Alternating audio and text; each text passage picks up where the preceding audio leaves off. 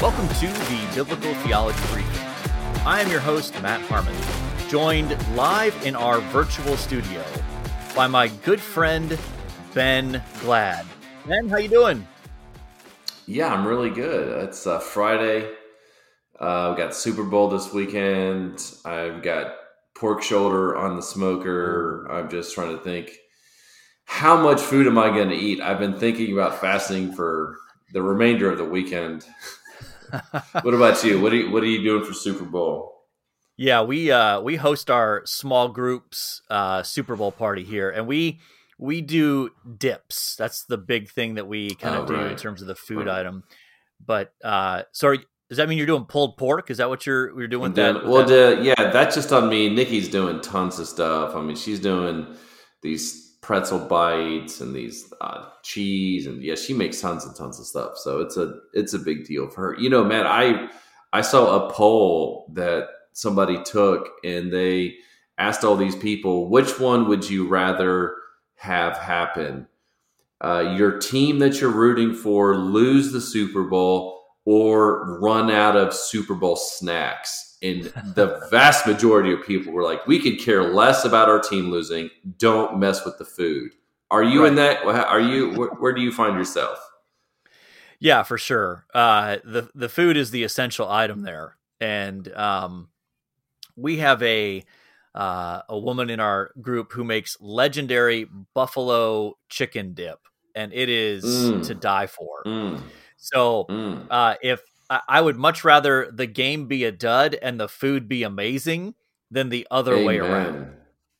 Amen. I mean, unless your team that you've cheered for a long time is in it, 80-90% of people could really, at the end of the day, they really could care less. And it's a very sobering thought for all the players. And most people don't care. They just want to hang out and have a good time. And to be honest, I mean, I think this is the only time in the entire year when it's a national holiday, basically, and everybody's eating together, because everything else is more family, right? Yeah. Thanksgiving, Christmas, they're just, I don't know. I think this is a big deal. Yeah, for sure. Yeah. Well, we also have to comment, Ben, on your actual physical location of where you're joining us from, because we're episode 5 now, and we've recorded a couple episodes with you in your campus office. We recorded one with you in your home office, and now, in the latest version of Where is Ben, sort of the Where is Waldo version of the podcast. Where are you joining us from today? Yeah, so I'm in my fitness gym here, not my house, but we have a fitness gym in our neighborhood. We've got tennis courts, pools, all the tons of equipment. And so right now I can see a person there. They're on the treadmill. We got some bikes over here, some weights. So I just camp out in one of the rooms that they set aside. And the way that I work here is that I work for a while, may hop on a bike, may do some bench press. I walk. This is how I get my steps in. It's really, I both exercise the mind and the body. Yeah. You're quite the Renaissance man there, Ben. I mean, do you have a set workout plan? The only thing I have not done, though, is I have not gone for a swim today. And it's a little early in the season for that. But do I have a plan? My plan is to not die, not get massively obese. That's a good plan. When I look over, so this helps me achieve that. That's good. Well, let us know if you want to, break it out in the middle of the pod and, get a few reps in on the bench or, hit the bike. There's a bench right next to me, and if this guy needs a spot, I may have to take it. I may have to leave real quick. There you go. Well, we should mention our podcast is part of the Confessional Podcast Network, a network of podcasts that seek to explain and apply biblical truth. So you can find other podcasts that are part of this network if you go to confessionalpods.com. So go check out some of those other podcasts as well. We're grateful to be partnering with them. And before we get into the main topic of what we're talking about today, I did want to give you a chance to talk about the conference that you are doing with Greg Beale. So tell us about that. Yeah, thanks. So Greg Beale and I are doing a conference on April 28th in Plano, Texas. And it's a one day only. It's a Friday from morning until night. And we have plenary stuff, but it's mostly very hands-on how to teach and how to preach the New Testament use of the Old. Really a lot what we talk about here on this forum. And I'm going to do some stuff. Greg's going to do some stuff. We are really, really excited. We have tons of interest, and we're hoping for at least 100 people. I think we can get it. The price is only $50, and they're going to provide food as well. So, we're really excited about the idea is just how can pastors and teachers learn how to do what we do, what Matt does, what I do. It's not rocket science, obviously, because I want to be able to do it. And it's just a lot of fun. So the idea here is to train and teach pastors and preachers, and not just pastors and preachers. Maybe there are seminary students or college students or women or teenagers or whoever who are really interested in learning more about this. This conference is for you. It's just a one-day thing, $50, Plano, Texas. I'm going to catch the Rangers are playing the Yankees on the following day. They're in Dallas. So I'm going to check out that game as well. So come and watch them. Is Beale going to go with you? I don't know. I'm afraid that if he does come, he'll just read a book the whole time. The last time he and I went to a Cubs game, I remember this is like Sammy Sosa era, and we were watching it. I had so much fun at the game. He had extra tickets, so he asked me to come along, and I was a student then. This was when I was doing my MA, so I didn't really have, I wasn't married or anything, and we go to this game, and Greg had brought all these books on the temple because he was writing his temple book. So in between innings, he's there, reading these things. And I'm like, man, this guy's pretty hardcore. He only watches baseball when, that's right. You get it. So anyway, So maybe he will come and this time he'll watch. I don't know. Yeah. Maybe he finds it a really conducive work environment to, watch an inning and then between the innings. That's right. You watch, it's funny. I remember watching games, 10, 15 years ago, and people would be out there with their newspapers. Remember this and that? Between innings, where they would have full on newspapers that they would read between innings because it's so slow, or even during the inning. Now everybody's on their phone, and it's amazing how you can, you'll see in the camera, and half the stadium is on their phone. Nobody's watching these things. So so true. I guess it's a good reading environment. I guess so. Yeah. Well, I'll try to remember to throw a link if there's a link for. Yeah, we have a registration page. Okay. Yeah, that would be great. We can throw that in the show notes, and that way people, if they're in that area or want to make the trip, they can get registered. And it's a great opportunity for people to learn better how to read the Bible, and whether that's just, as you said, for one's own personal devotional life, or whether you have opportunities to preach and teach. Right. Right. And you don't have to be a scholar. This is just kind of the base. This is how it works. It's not entirely difficult. Yeah, absolutely. So I'm glad to see you and Greg are doing that. And you guys have a great dynamic, being good friends, and you having studied under him. So it's not just going to be dry academic stuff. There's going to be a lot of good, friendly, and good interaction between the two of you. So it's fun. Absolutely. People should check that out. All right. Well, what do we got going on today, Matt? Well, today we are talking about my book, The God Who Judges and Saves, a Theology of 2 Peter and Jude. Fresh off the presses. And Matt, when did this come out?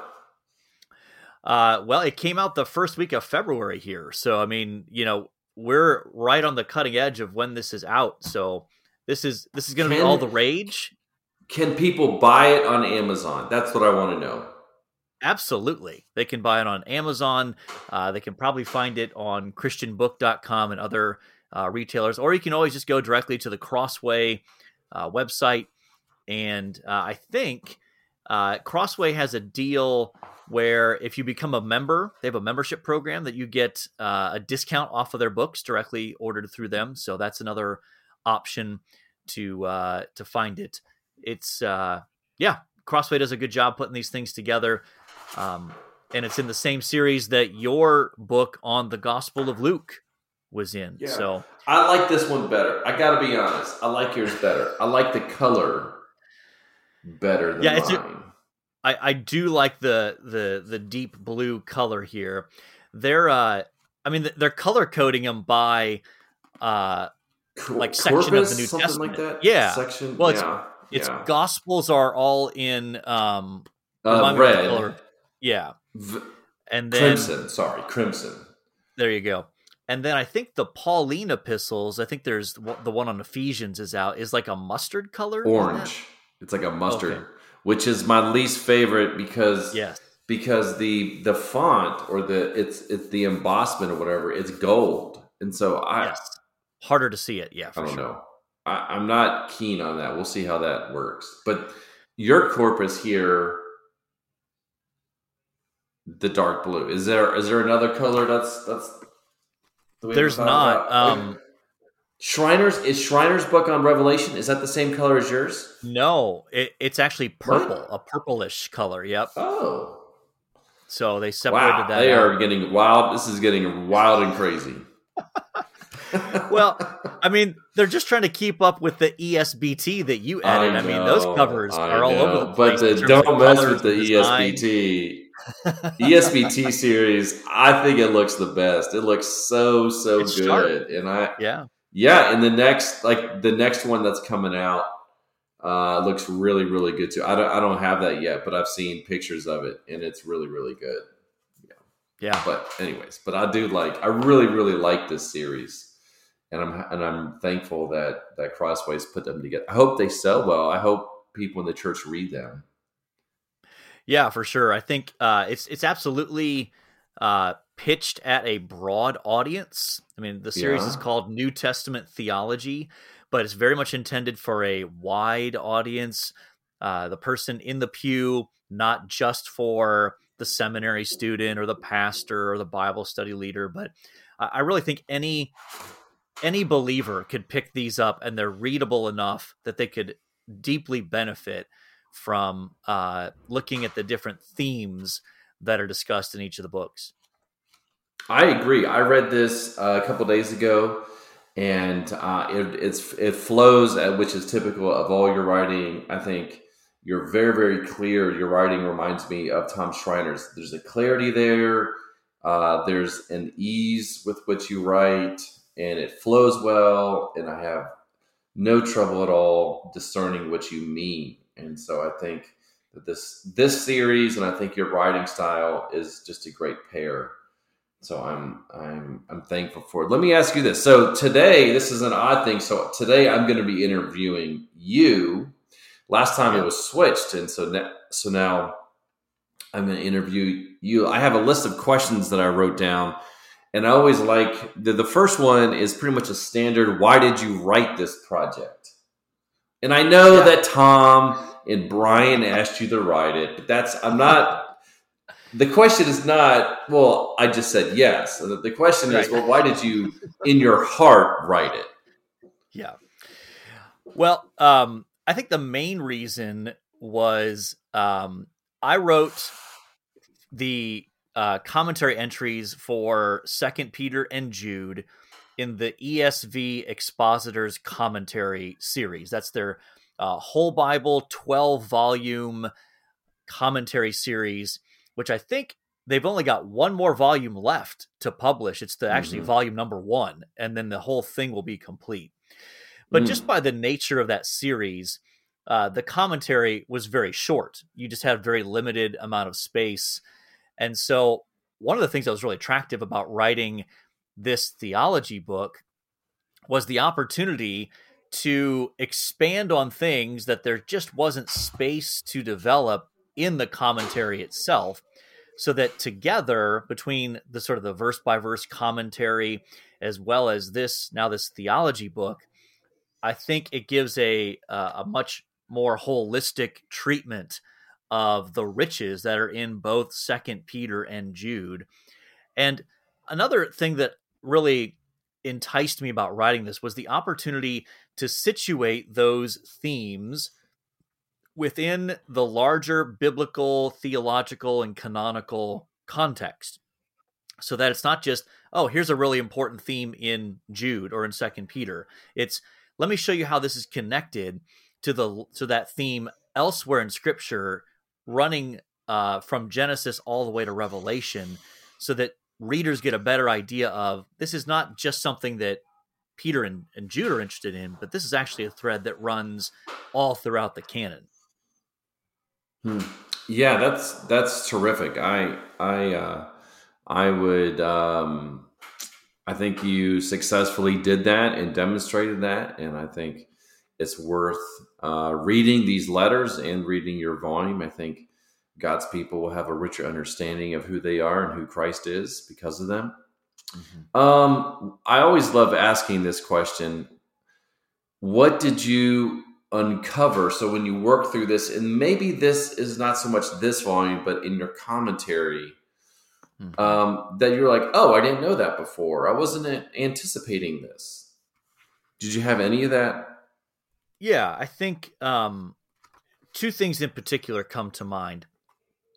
The first is the very robust doctrine of Scripture that comes out in 2 Peter. Before really working in those letters, it's there in Jude, not as much, but it's still there.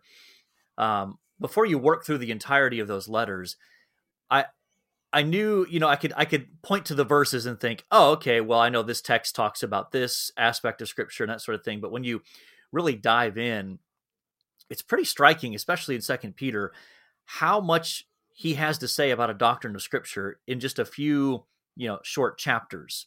So you get him emphasizing, in particular in chapter 1, the sufficiency of Scripture for life and godliness.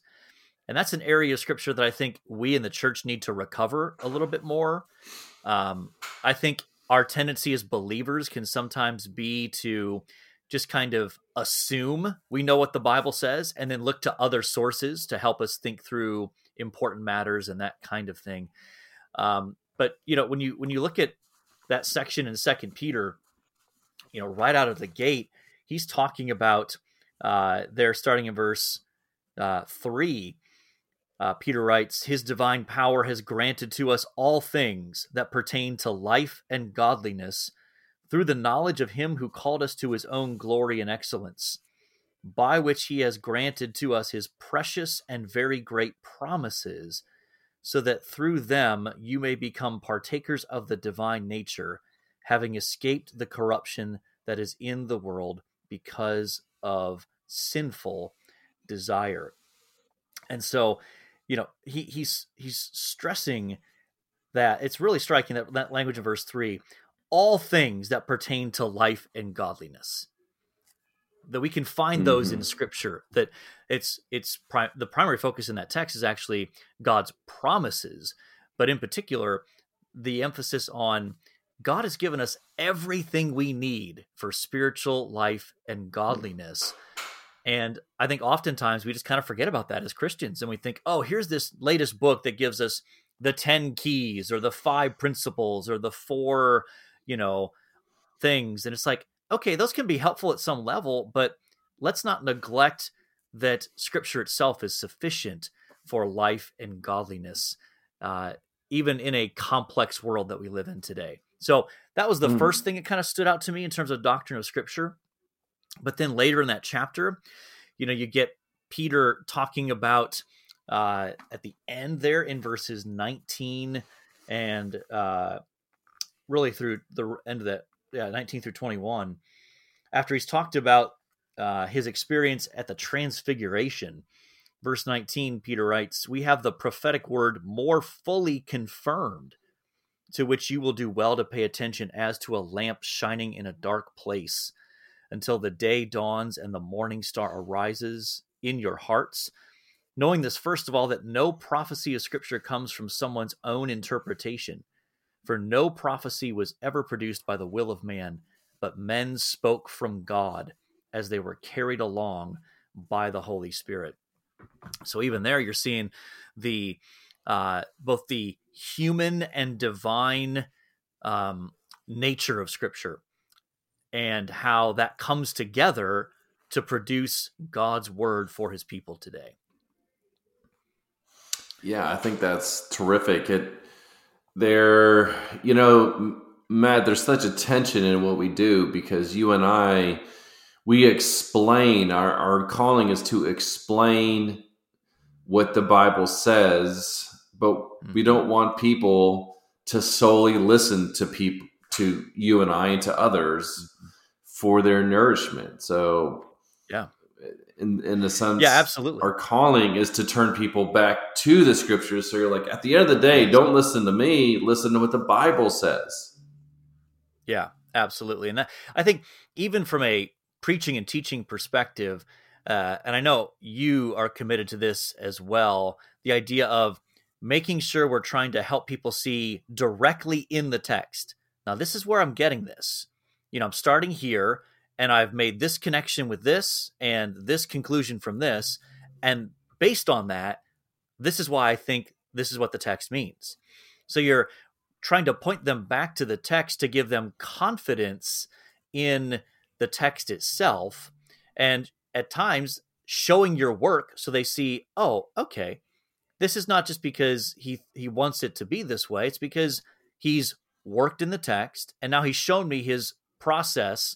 But at the end of the day, it all starts back with, look at the text, look at the text, look back at the text. And if you think I'm wrong, which is entirely possible, then let's go back to the text together. And you show me why you think I've misstepped, or why I've misunderstood the text, or why your understanding of the text is better in terms of encompassing more of what the text says. So yeah, those are really important realities. Right. And this is a tremendously important point for pastors who get up every Sunday morning and they preach. Mm-hmm. They've got to keep driving home the idea of read your Bibles, because 80%, maybe even more, of those in attendance are not reading their Bibles.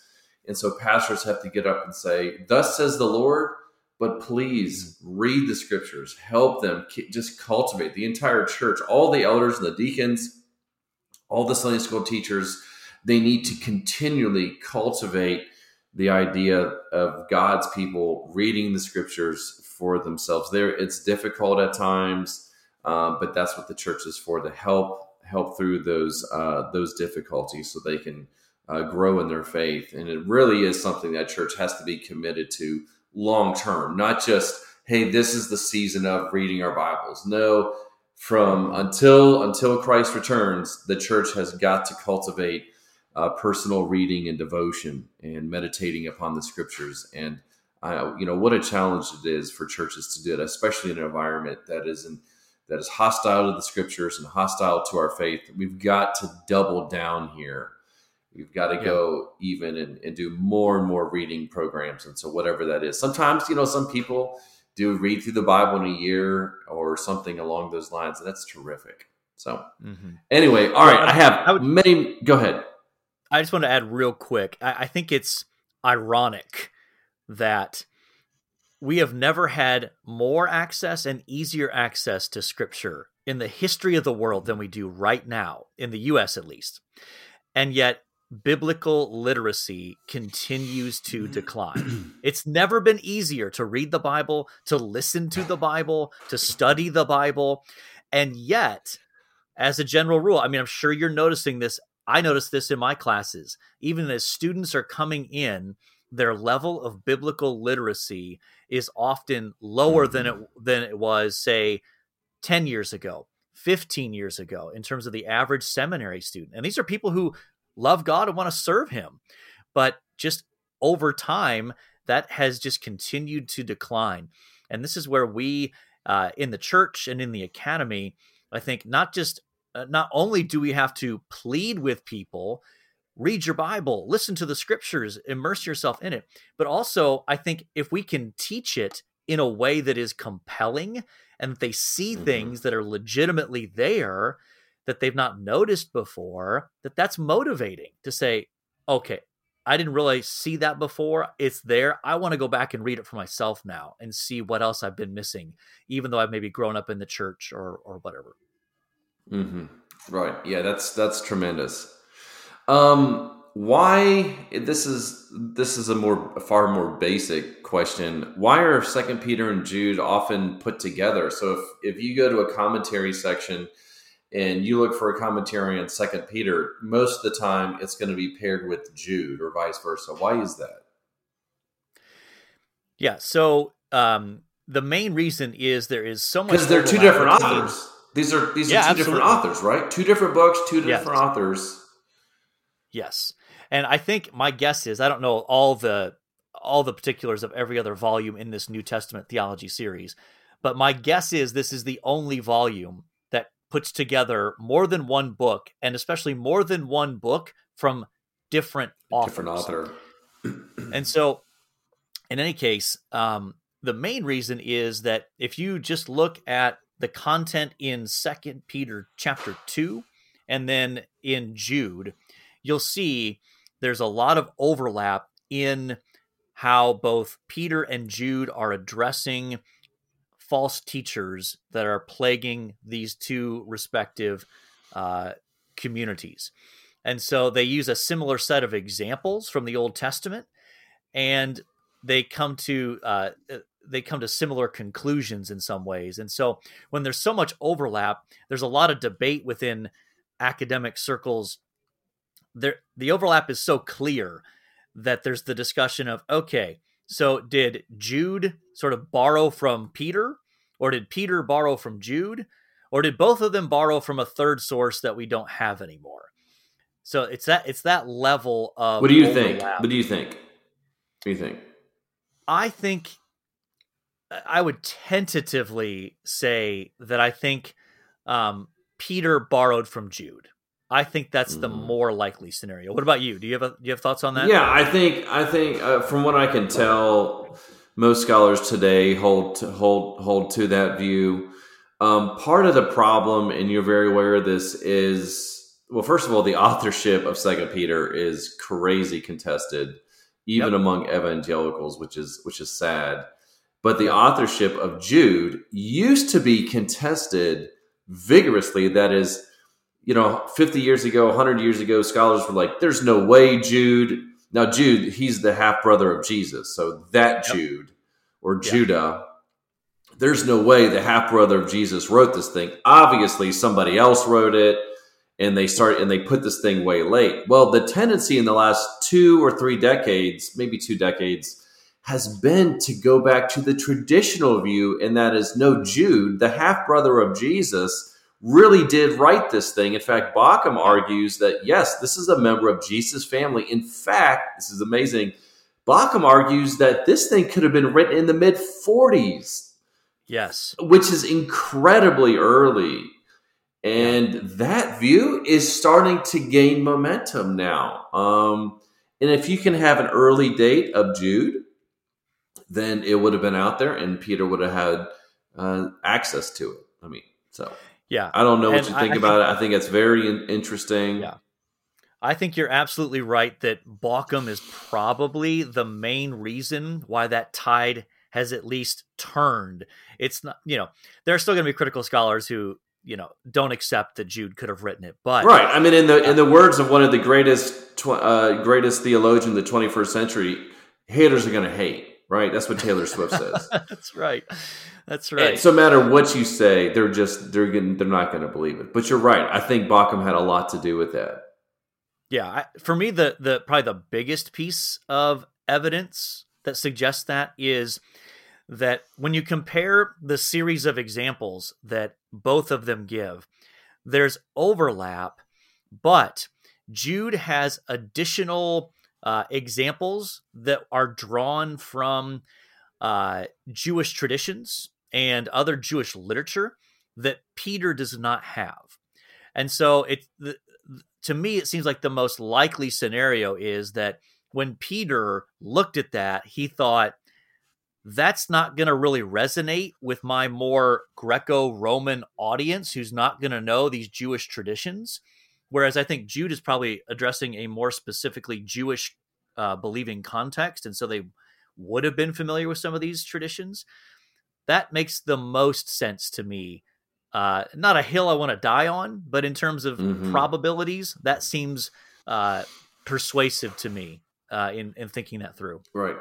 Right. Let me ask you this, and just kind of working through that a little bit more. And we don't need to spend much time here because it's complicated. But let's get back. So both 2 Peter and Jude, they are very aware, and Jude is even more so aware of Jewish sources that are not found in the Old Testament.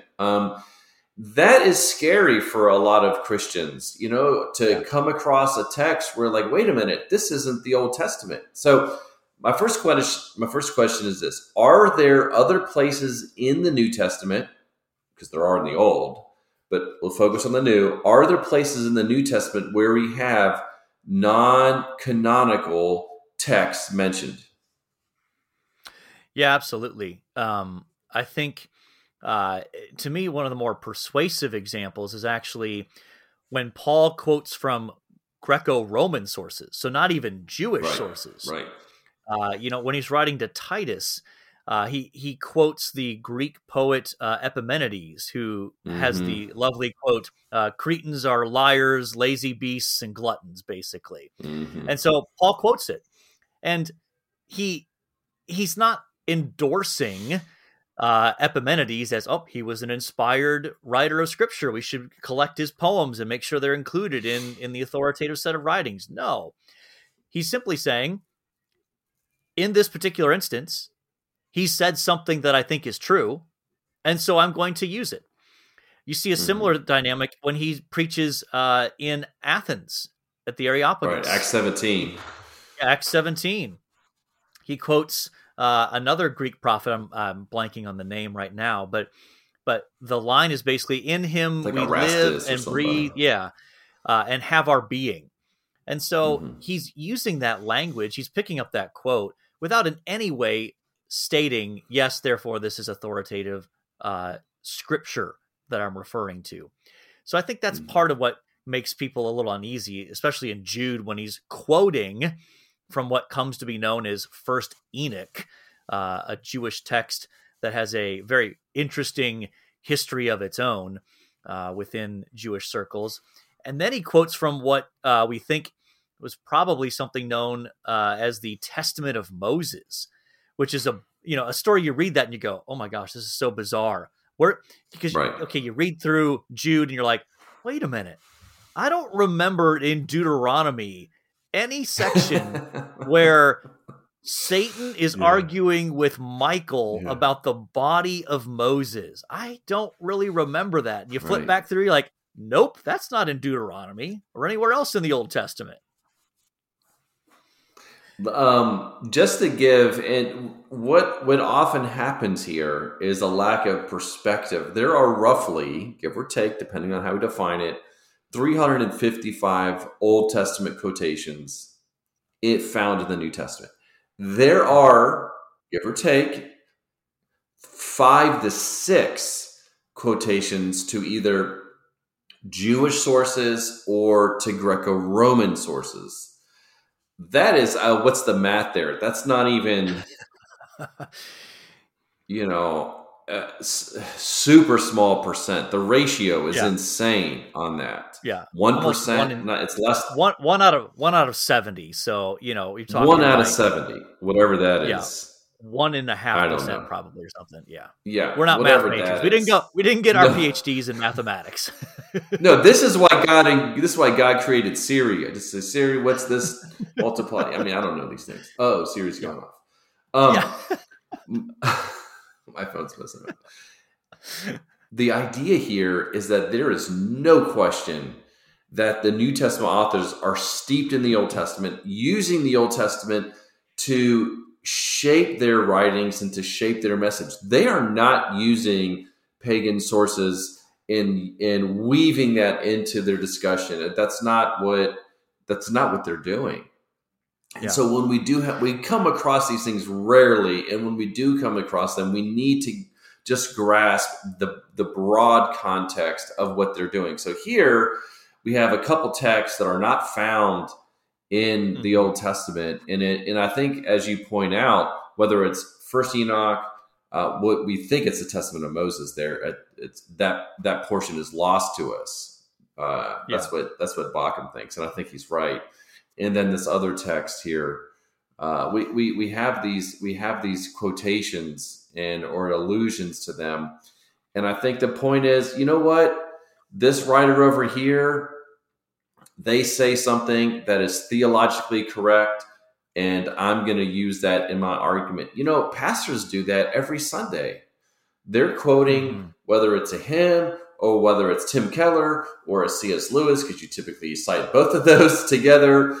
You're using, or maybe not even a Christian. Maybe you'll cite some song that an unbeliever wrote, but there's. I mean, you just referenced Taylor Swift. I mean, so come on. I mean, that's right. Sure but she's right, though, right? That's exactly right. You illustrated this for me, and so what we get here is we're going to get that. It's just that with Jude, he uses that word prophesy, and I think that's the word that trips a lot of people up. But I think prophesy, but to prophesy doesn't always mean to predict the future. Prophesy can also mean to speak correctly, to speak truthfully. And that's how I take that. Well, and as an example, that same verb is used in John 11 to talk about Caiaphas when he makes the statement, it's better for one man to die than the whole nation perish.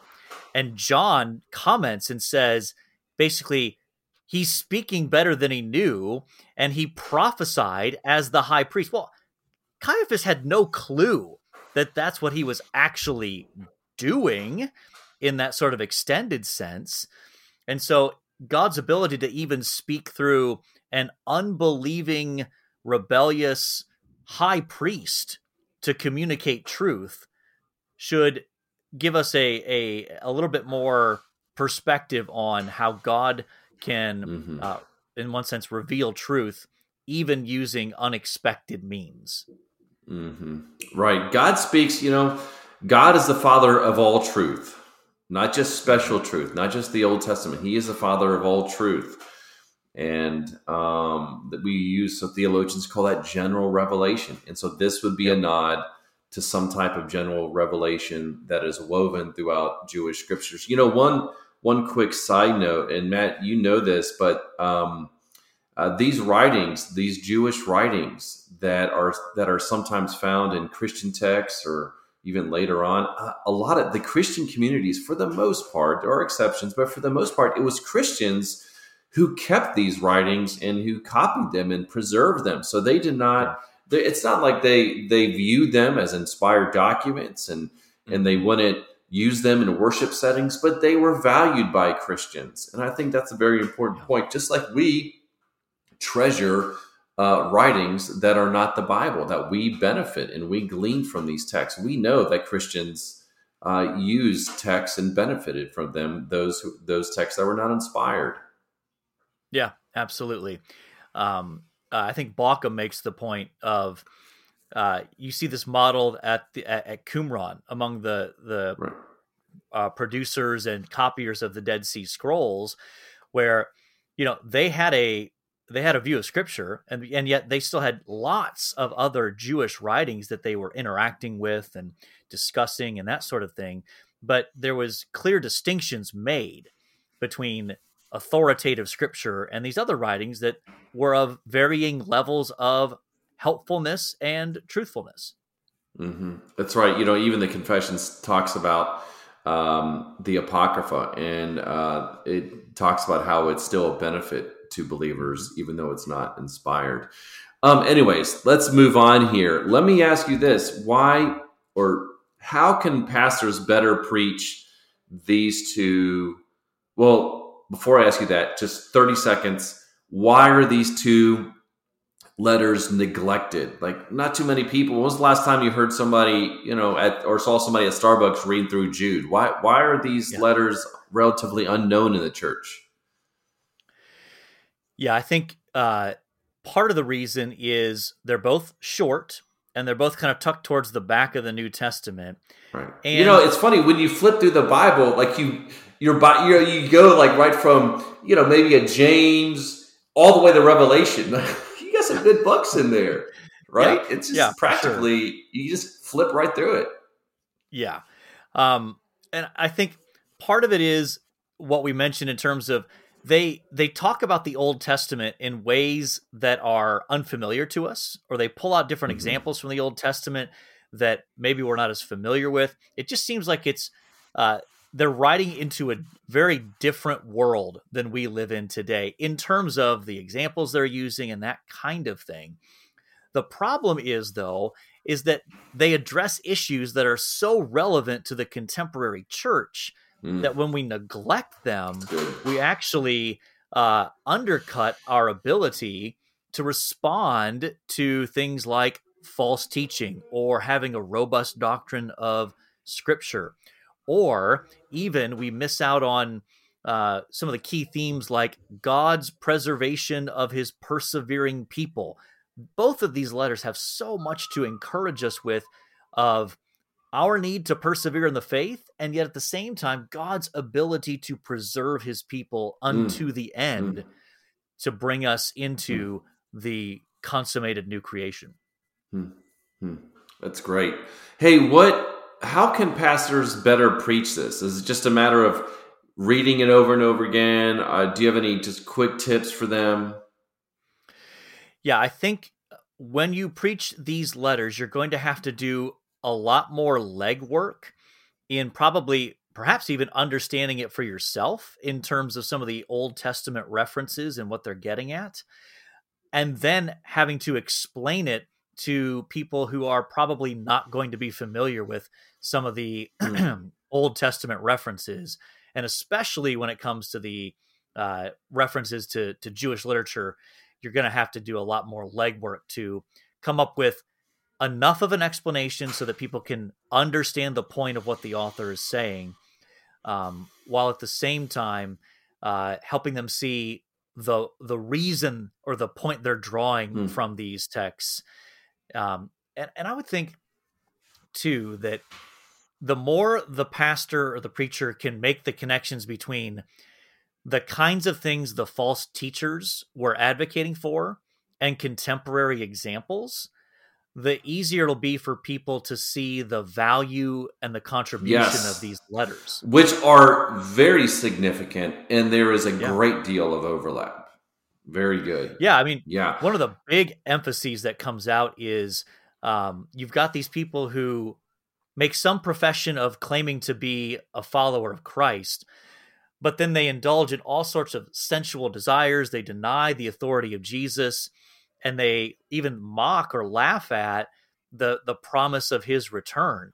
And so you can see how if you can make those connections to people and say, look, here we are almost 2,000 years later, but you've got people who claim to be some kind of Christian, but openly deny the authority of Jesus on this particular area of sexuality or this particular area of whatever our contemporary culture is promoting.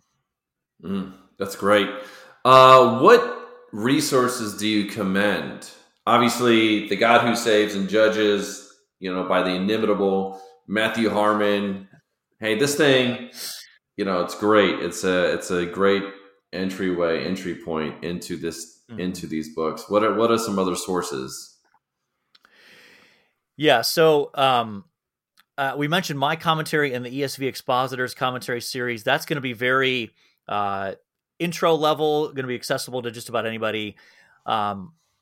Other than that, the two primary commentaries I point people towards, actually, I'll give it three. For a more technical dive, Richard Bauckham in the Word Biblical Commentary. It's so good. It is so good. But it's probably 30 years old now, or maybe even older than that. I can't remember, and yet it's still so good. So good. And then Doug Moo wrote the volume in the NIV application commentary, which those can be hit or miss in terms of a series as far as I'm concerned. But Moo is just really good.